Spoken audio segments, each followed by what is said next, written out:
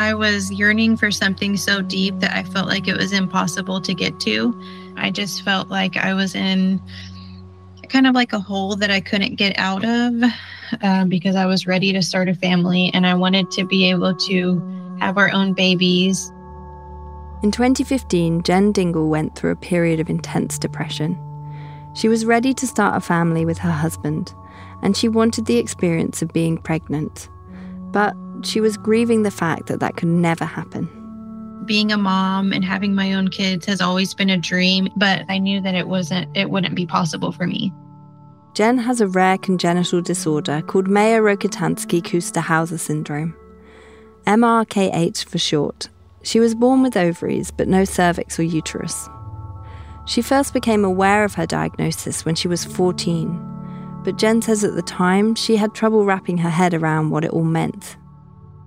It was sad, but at the same time, being 14, you're not really thinking about carrying your own child. And also, I feel like at that age, you don't really fully understand how your body works all the way. And so for me, whenever I got that news, I actually thought to myself, well, maybe my uterus just hasn't grown in, and maybe my uterus will just miraculously grow in by itself. And so at that age, I think I didn't really realize what it really truly meant for me. When Jen got older and married her husband, they started looking into their options for how to have a biological child. A fertility doctor told them that their only option was to create embryos using in vitro fertilization, and then find a gestational carrier to give birth to the baby. But the couple wasn't sure they could afford it. Gestational carriers can be prohibitively expensive, and anyway, it still wasn't what Jen really wanted. Then, one day, the fertility doctor made an offhand comment that changed the course of Jen's life. She said, I remember hearing something about a uterus transplant happening somewhere overseas. And she said, but I would never count on that happening here in the States because it's way, way too risky.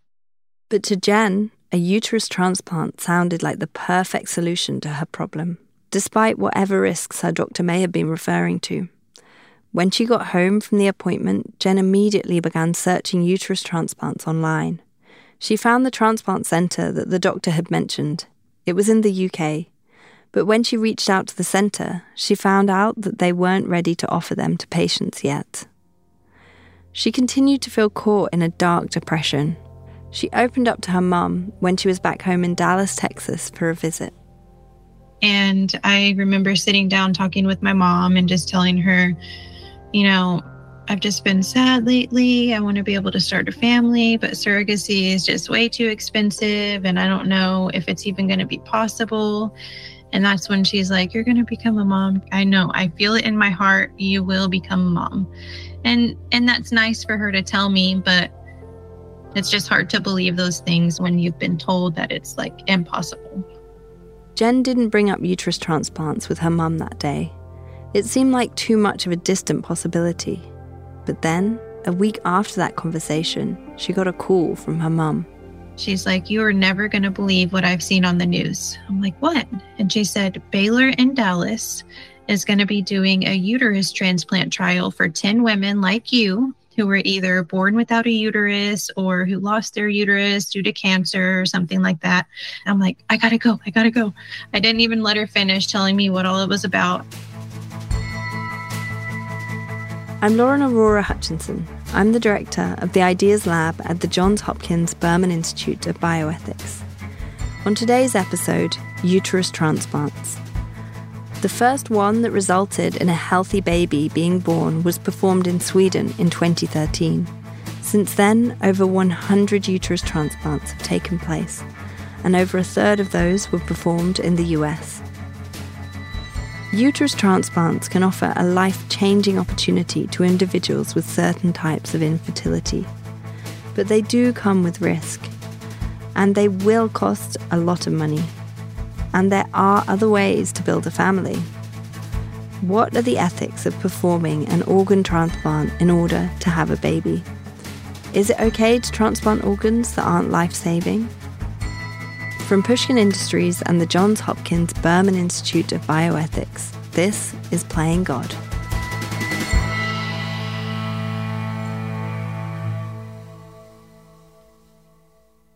Jen couldn't believe her luck. Of all the hospitals in the world that could have been starting up a uterus transplant program, it was Baylor University Medical Center, practically in her old backyard. Jen rushed to apply. The application laid out the risk factors and requirements. After the transplant, recipients would have to go on immunosuppressants and be extremely careful not to spend time around someone who was sick. And the transplant center emphasized that the procedure was not a guarantee of a pregnancy. The first 3 times Baylor had attempted the transplant so far, it hadn't worked. All 3 uteruses had to be removed because of an insufficient blood flow. That made Jen a bit nervous, but she was undeterred. I felt like this was my chance. Like, this is a once-in-a-lifetime opportunity. After a few months of waiting, Jen's application was approved. After years of dreaming about carrying her own child, she felt like she might actually have a shot. Doctors explained that the first step was to begin the search for a living donor. The doctors at Baylor told Jen they had to put out a call for anonymous altruistic donors, people who were willing to donate their uterus to a complete stranger. Jen also asked her family members and friends, but for various reasons, none of them were in a position to donate. While she was waiting for the clinic to identify a compatible donor, Jen and her husband flew back to Texas to do a round of IVF. They got 5 embryos. A month later, the clinic told Jen they'd found a donor, and she was a match. For privacy reasons, the hospital couldn't share much about the woman, just that she was from the area and had 4 kids herself. But the hospital did allow the 2 women to exchange cards through their nurses. I felt like I had so much to tell her, and a pen and a card just wasn't enough. It was just very selfless for someone, a stranger, to do something like that for someone that they don't know. And I just couldn't thank her enough, and her family, for letting her go under the knife for somebody they have no clue who they're doing it for. The transplant took place just a few weeks later. After they woke me up from the surgery, I remember them rolling me to ICU. And that was whenever I first opened my eyes. And I just remember laying there and watching the lights above me as we're walking down the hallway. And the first thing I said was, "Do I have a uterus?" And the nurse who was pushing me looked down and they smiled and they're like, "You have a uterus." And I just remember feeling so happy and putting my hands on my stomach. The surgery seemed to have gone well. But 1 month later, Jen noticed that she was having some spotting. She called her doctor, who asked her to describe the bleeding. And she's like, "I think you're starting your very first period."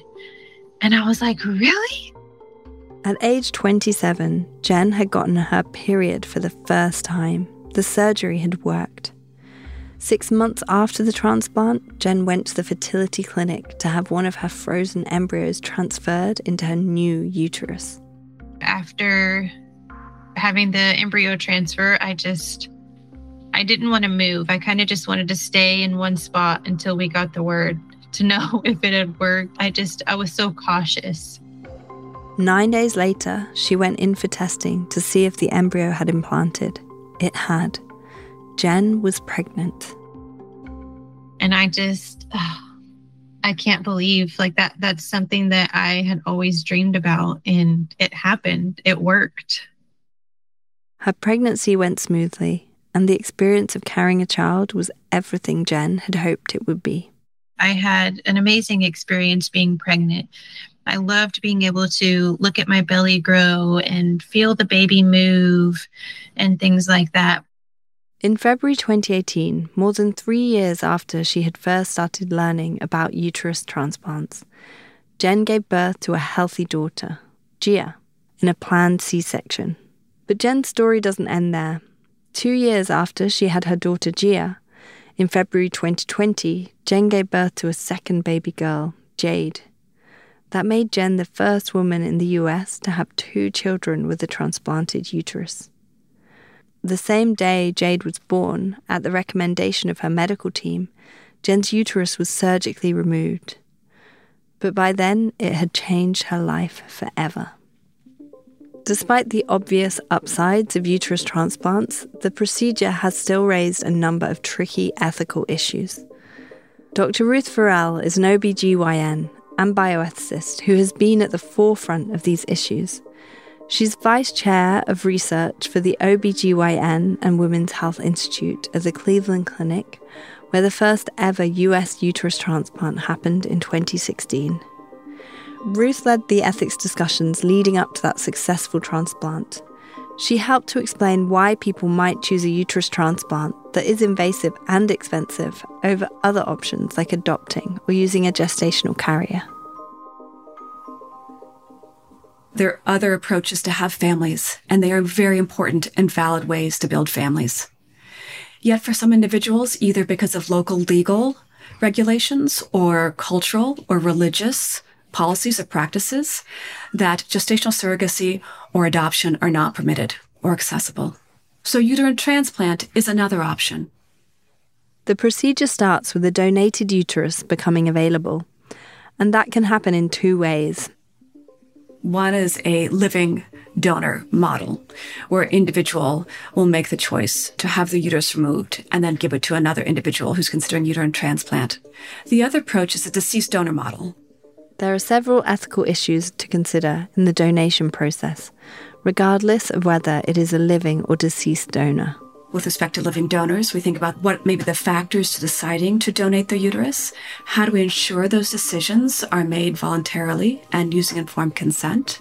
Or an individual who is deceased and is donating their organs, we also have to think about what they would have wanted and seeking permission and authorization from their families if the uterus is used in this way.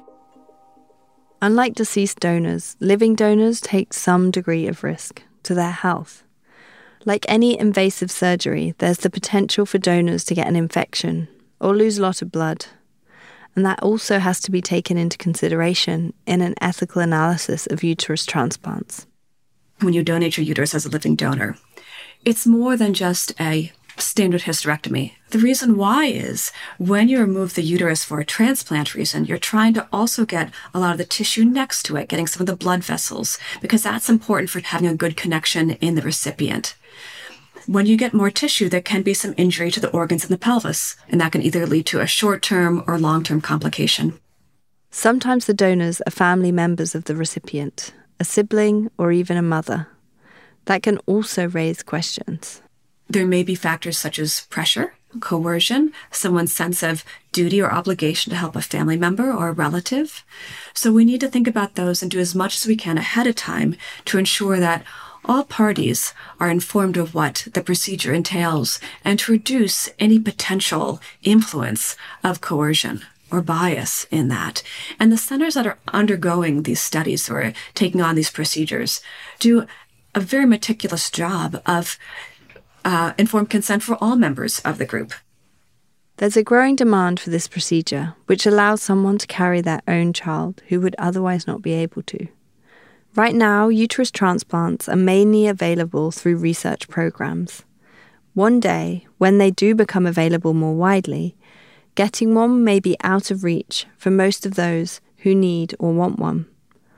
Many people already face limited access to fertility treatments because few are covered by insurance, which raises questions of who exactly will be able to afford this surgery. Part of the core of this is identifying that infertility is a condition, is a disease for which there should be coverage. Also, how it'll play out will depend upon the country and what kind of insurance they have, whether it's a more nationalized healthcare system or a system like here in the US. And so there's still many unknowns about how much this will cost and how it'll be paid for. So that's something which is still being studied. But it's a core part of doing research in uterine transplant, understanding how we can ensure that equity issues are not perpetuated. Coming up, I'll speak with the person who knows more about uterus transplants than perhaps anyone in the world. She headed up the team that gave Jen her transplant, and she was right there in the room when Jen had her children. She and her colleagues are already at work on the next surgical breakthrough in uterus transplants. There's no clear, medical reason why transgender females couldn't undergo a uterus transplant. That's after the break.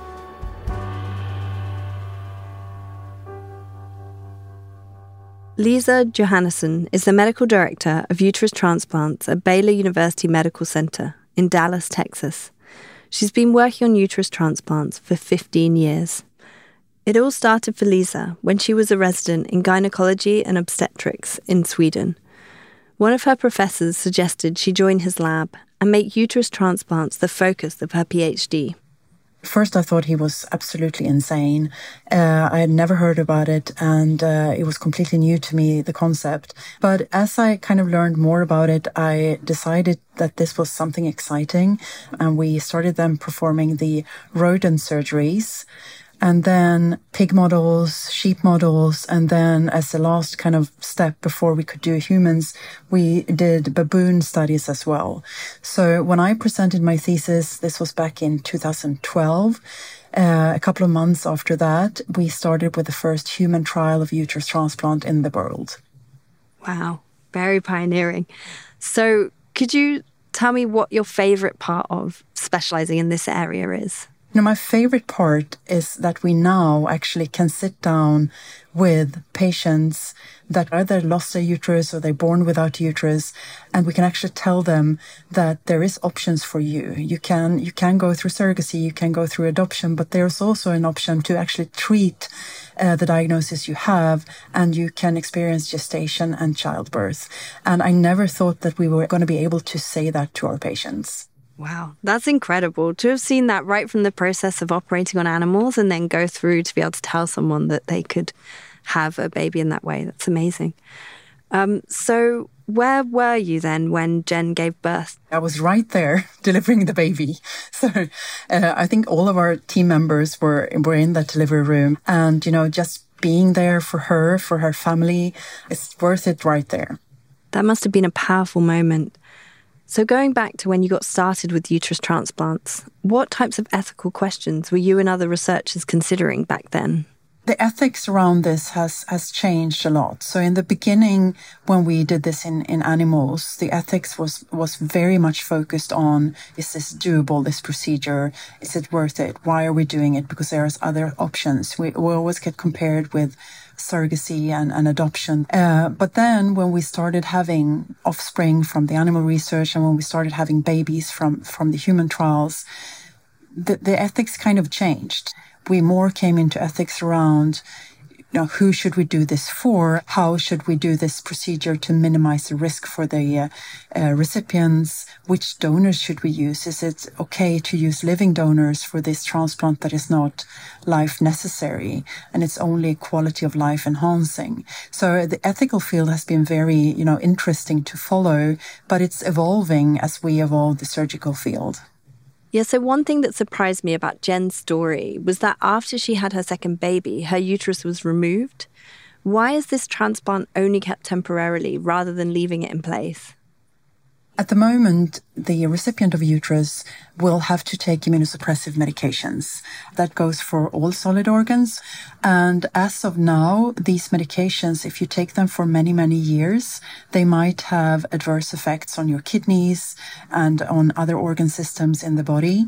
So we try to minimize the time that these healthy individuals need to be on immunosuppressive treatments. So that's why we usually say about 5-6 years is enough. During that time, we give them possibility of having 1, 2, maybe 3 children, and then we actually take the uterus out. That's interesting, because if the uterus can be taken back after it's fulfilled its purpose, I could see how a surgeon might feel more ethically comfortable performing that transplant, which is not about saving a life, if they know that the side effects are more short-term because the uterus can be removed again. But then how do physicians weigh their idea of when a surgery is worth it versus when a patient thinks it's worth it? Yeah, so I think, as a surgeon, one of our main tasks is to not inflict harm, not injure the patients we're dealing with. So it's not up to me to decide, how much does a uterus in a person's life, how much quality of life does that enhance, having a uterus? I can never say that, because that's only up to the person who wants that uterus and to evaluate how much it means to them. But for me, I can never make myself inflict harm on anyone. So I know that immunosuppression will not be in that person's best interest. And I have to lean towards what can I do to develop, better drugs? What can I do to think outside of the box to help these patients? But it's a very, very tricky field because I can understand why that would be important. But I have a responsibility not to inflict harm on patients as well. And could you speak a bit more about how candidates are evaluated or prioritized? So who's first on the list for a transplant and how do you assess needs and eligibility? So there's a tremendous need for this procedure. So we've been quite surprised when we look at the numbers. So we actually did a little study with Baylor and with Cleveland Clinic and with University of Pennsylvania, which had been the 3 centers in the US that was mostly active in uterus transplant in the beginning. And during these 5 years or 6 years that we have been open for uterus transplant, we have had more than 5,000 women applying for having a uterus transplant. And we have only transplanted 39. So you can imagine how many we have had to say no to. From the beginning, it's been first basis. They contact us. We have a basic kind of health questionnaire first to make sure that they are healthy, to make sure that they are of right age. And then we have them in for evaluation. And then after we have cleared these individuals for transplant, we start looking for an eligible donor for them. And most cases in the US so far has actually been living donors. And what would happen if a patient had their children and then they said to you, I feel like this uterus is part of my body now and I don't want to have it removed? Yeah. So far, these are highly selected patients that have been very compliant with the medical team. And we always say to the patients that we consider them to be part of the team. So we usually have conversations with them if they have a different, opinion than we do. We try to come to a common ground. But of course, it's going to happen at some point that the patient is definitely don't want to give up their uterus. And the reason for that is that immunosuppression is not where we want it to be at the moment. It can potentially damage your life and your organs if you have it for too long. And we can't, of course, force them to give up their uterus, but we can try to explain to them why we think like we do. And usually people come to terms with that because if they have given birth, they also realize that they need to be there for that child for the child's lifetime, right? So they do want to be in good health. And if something is damaging their health, like immunosuppression potentially can do, they are quite willing to get rid of that. And if someone had their uterus removed because of a health condition like cancer or fibroids, but they felt that they needed to have a uterus in order to kind of feel whole, would they be eligible for a uterus transplant? For now, it's only for reproductive purposes. So at the moment, just to feel whole is, it's not just, but to feel whole is not a good reason to get a uterus transplant today. And my understanding is that today only cisgender women have received uterus transplants. Is that correct? That is correct as of today.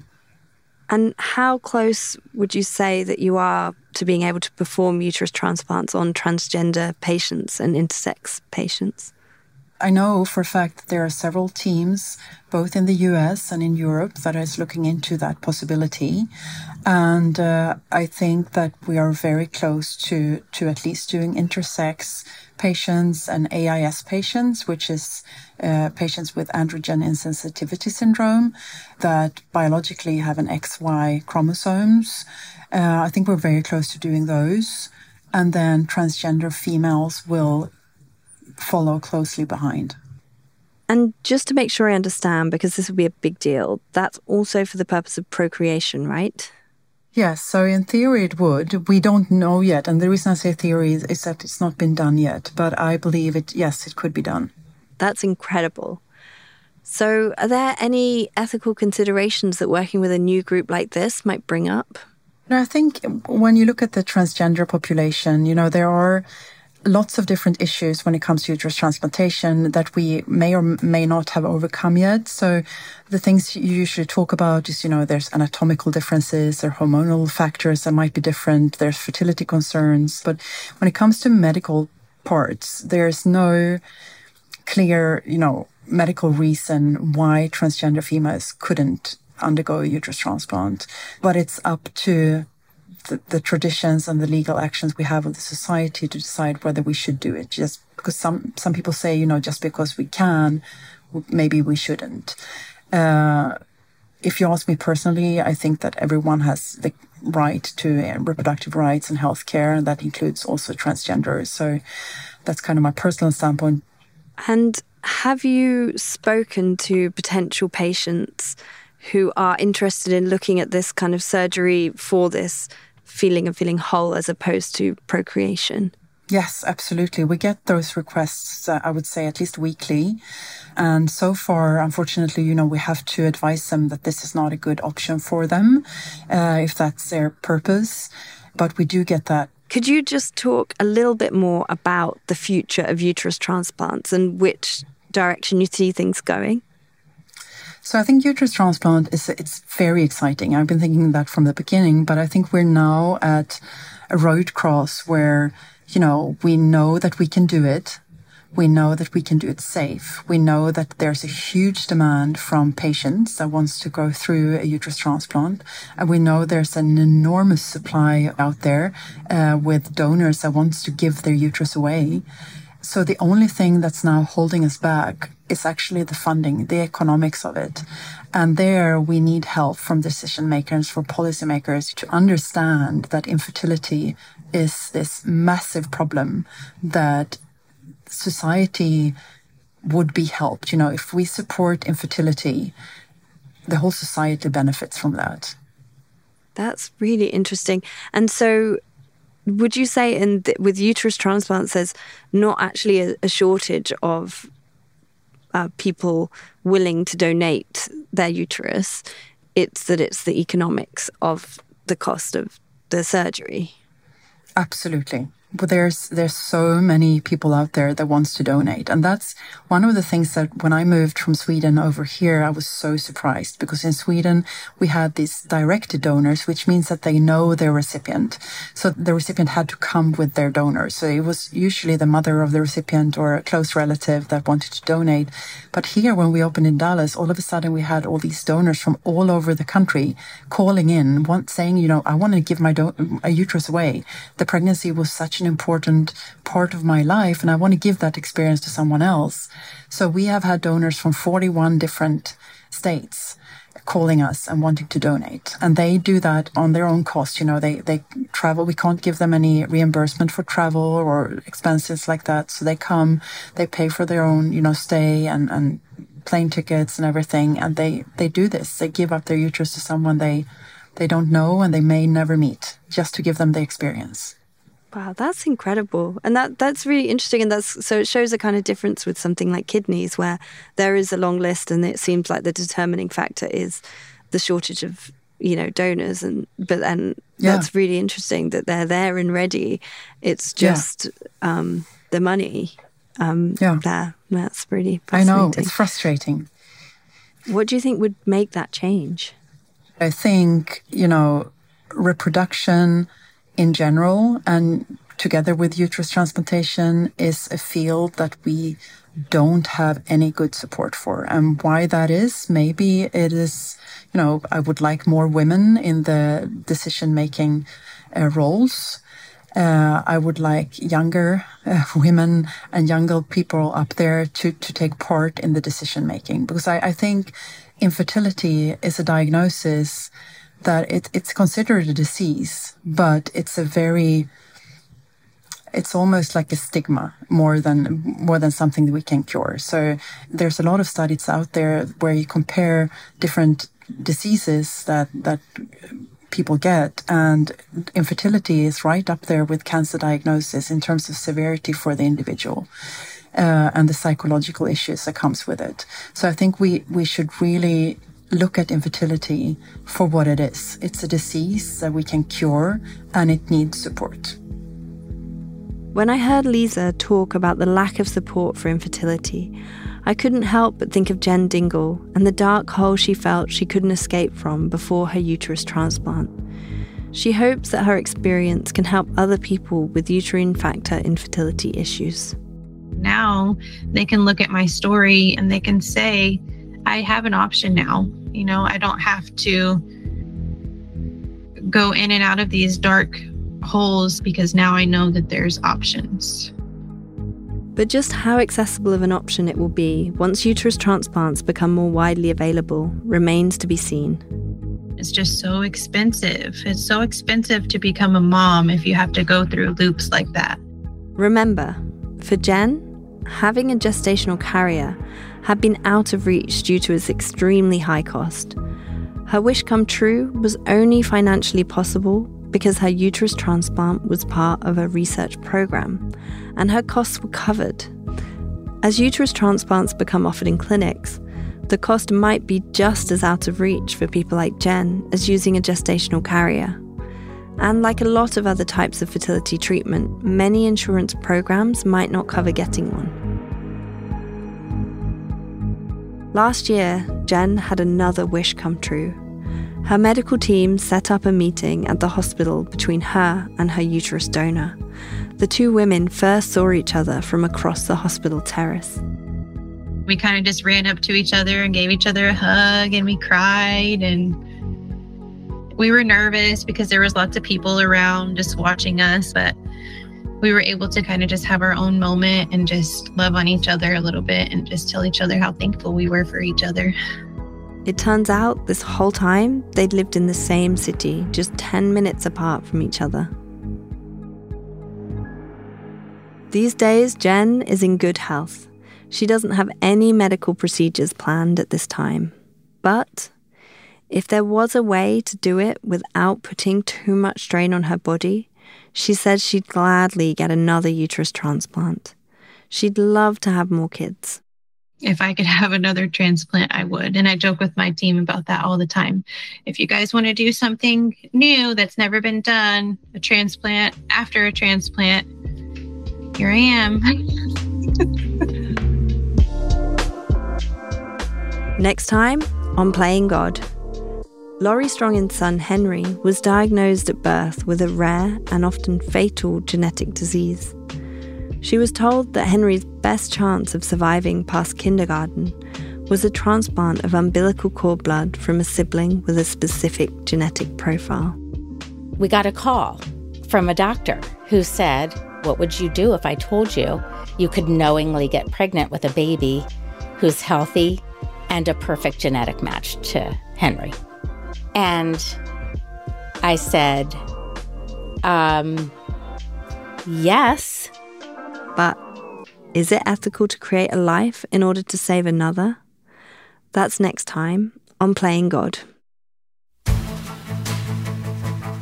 Thank you to all the guests who appeared in this episode: Jen Dingle, Lisa Johannesson, and Ruth Farrell. Playing God is a co-production of Pushkin Industries and the Johns Hopkins Berman Institute of Bioethics. Emily Vaughan is our lead producer. This episode was also produced by Sophie Crane and Lucy Sullivan. Our editors are Karen Shakurji and Kate Parkinson-Morgan. Theme music and mixing by Echo Mountain.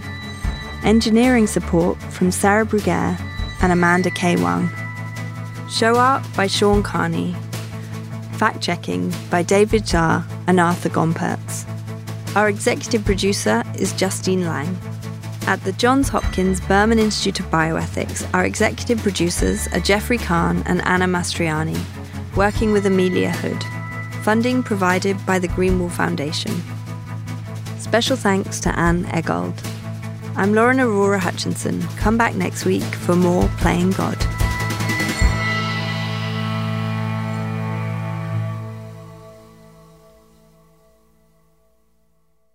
Generous support for Playing God is provided by the Greenwall Foundation, making bioethics integral to healthcare, policy, and research. Learn more at greenwall.org.